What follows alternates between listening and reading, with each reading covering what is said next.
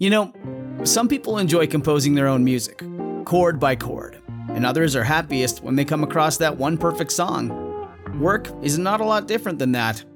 Whether you prefer building your own workflow or using a pre-made template, with Monday.com, you and the team can work in a way that's comfortable for everyone. Tap the banner to go to Monday.com and build your own amazing workflow, or find an awesome template. No judgment. Hi everyone, it's Amy Newmark. I'm off this week, so I've chosen 3 great end-of-summer episodes for you from last year. I'll be back after Labor Day week with new episodes.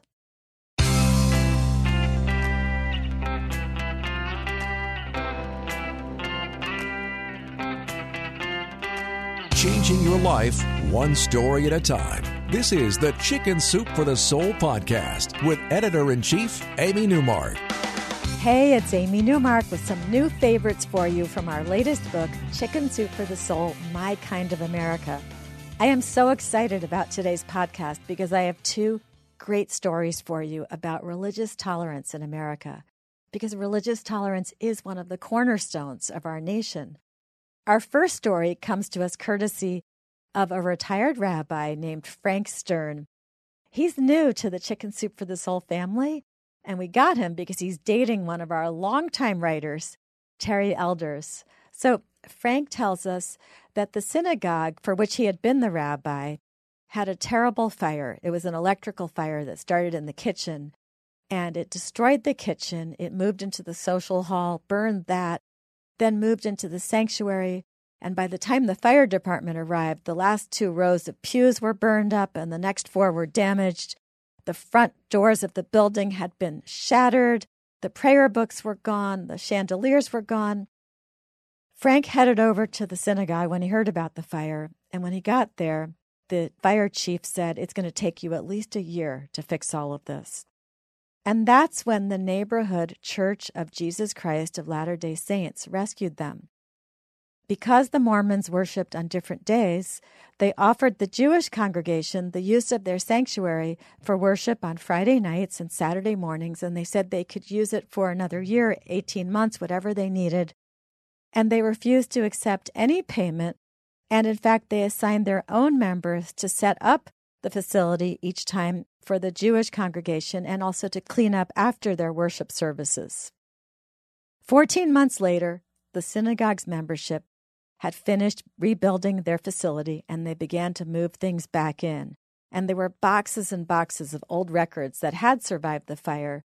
And in one very old box, what did they find but a series of letters between the president of the local organization of the Mormon Church and the president of the temple. And it turned out that decades before, the Mormons had been building their facility, and the president of the Jewish synagogue had invited them to use the temple during the time that the Mormons were building their own facility. So this was a thank you for what the Jews had done for the Mormons many decades earlier.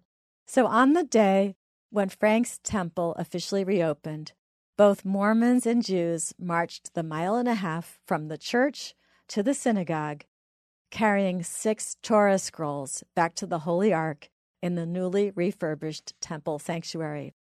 The members of both communities carried the sacred scrolls, walking a half block or so and then handing the scrolls to the next person. No one asked what their religious affiliation was. Nobody cared. It was just a community effort. Mormons and Jews working together.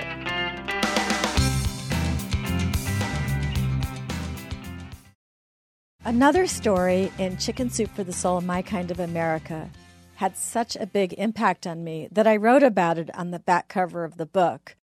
And it's another story about respecting religious diversity in America. And I had the pleasure of talking to Laura Sue Wolanski about it recently. Laura, how were you raised? Well, I was raised in a Jewish family in Bethlehem, Pennsylvania, which is Christmas City, USA. There wasn't a lot of respect for Judaism in the community where I lived, but we had a very wonderful temple, and my family was carried on some beautiful traditions. My mother was a wonderful cook. We had chicken and chicken soup every Friday night and went to temple and, celebrated the holiday. So there was a lot of very nice, warm family memories around that. And you wrote in your story that you realized only after 9/11 that you didn't know any Muslims. That really came as a shock to me. I don't know how that happened. It's just something I never really thought about. I've always sought out and been interested in different kinds of people and different religions, different cultures, and I've had a lot of friends from various different backgrounds, and yet somehow, I don't know, I just didn't really think about Muslims or seek them out, or it just wasn't on my radar until after 9/11, and then all of a sudden it was on everybody's radar. I asked Laura Sue about the organization that she joined in South Florida. After 9/11, I really wanted to do something. I think everybody felt that way. I definitely felt that way. I wanted to work for peace, and I just started looking around. Who's working for peace? Who's doing good things in the community? And I got invited to this interfaith potluck that was presented by JAM and All, which stands for Jews and Muslims and All. And I went and I met people. I really liked the group and found out they had been having potlucks and dialogue groups, panels, different kinds of community events. It was a group that was put together by a Jewish businessman who approached a South Florida imam and, wanted to get together and make a group to connect, to understand, to dialogue. So I started going to JAM events and became involved. And the whole focus of JAM was to be inclusive, to reach out not just to Jews and Muslims, but to people of any faith or even no faith, to get together, to learn about each other, to share food, to share spiritual moments, to talk, to dialogue, and just to learn something about each other so that we could understand and come to a greater acceptance. So Laura Sue wrote in her story in Chicken Soup for the Soul, My Kind of America, about a particularly memorable time in JAM's history after Hurricane Wilma in 2005.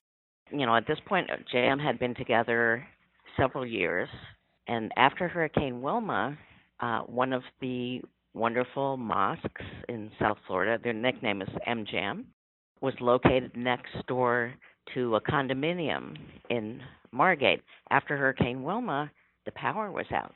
People didn't have electricity. People didn't have water for weeks at a time. So many people. And the people in the mosque discovered that their neighbors in this condo had no electricity. And a lot of these people were elderly. There were a lot of Jewish residents in the condo. And they were just trapped. They had no way to get food or water or anything. So members of MJAM just started making food. They had a generator, they made hot coffee, they made sandwiches, and they just started going over to the Holiday Springs condo every day, several times a day, and walking up all those stairs and just bringing food and coffee and water to the people in the condo. And they kept doing that for weeks until the electricity came back on. I mean, that in itself is just a beautiful thing. You hear that and you just kind of want to tear up. But there's more to the story, because the people who lived in that condo, when the mosque was first built, they didn't want the mosque next door to them, and they opposed it.